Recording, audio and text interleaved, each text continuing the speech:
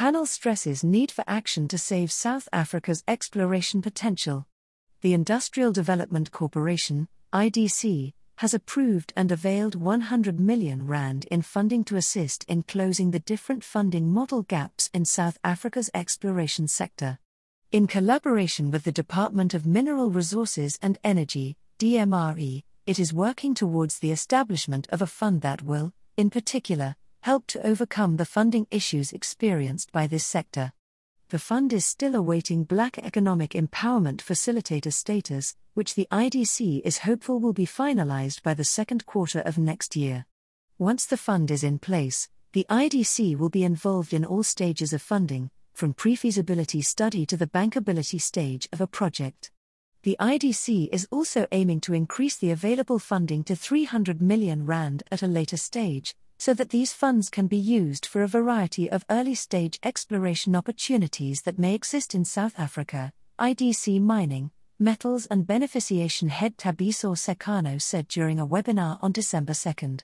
These opportunities, he added, have the potential to unlock additional opportunities, particularly in the employment and foreign exchange earnings space. While a good initiative, change would not happen overnight, said Minerals Council South Africa Junior and Emerging Miners Leadership Forum chairperson Errol Smart, who is also the CEO of Orion Minerals. A conducive regulatory environment would be key to creating an environment wherein explorers and investors could operate, he noted. This is a frustration known to many in the industry, as the current environment is often characterized by talk, rather than action, and government departments working in silos to address a particular problem. It's not easy when you're dealing with the government and the DMRE, and while we have come a long way, we also need to find each other, he said, noting that the biggest frustration was often found in the solution being known, but that nothing is actually happening to make the solution happen.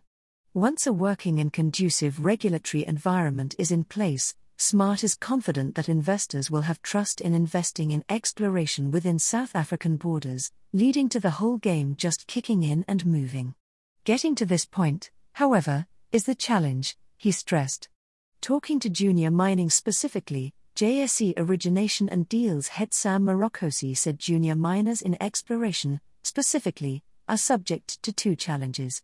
Firstly, there is a worrying trend in small-cap companies, a category applicable to junior miners, delisting from stock exchanges like the JSE, which Morokosi said was the backdrop to regulatory, exploration and valuation challenges these miners experience. We've been engaging with government on some of the things that could make it easier, and that could attract this kind of exploration, he said, highlighting that the JSE was considering employing similar methods as the TSX, which is considered a global leader in listing exploration companies. Additionally, Morokosi said the JSE was looking at what was within its control in the sense of cutting red tape in the listing requirements that made life unnecessarily difficult without adding value to the broader ecosystem.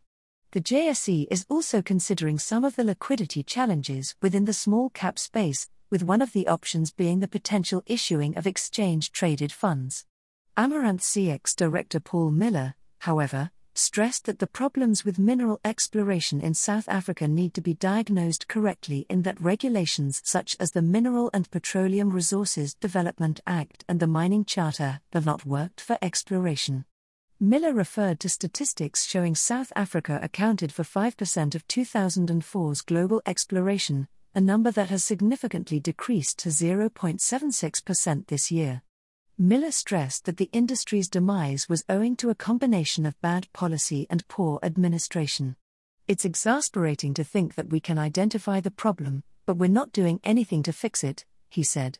The fact is, until something is actually produced, nothing is going to happen, and our minerals are going to stay in the ground, he said, noting that, at the moment, there was no evidence that proved otherwise. Sekano, Morokosi, Smart and Miller all participated in a webinar co-hosted by the IDC and Creamer Media.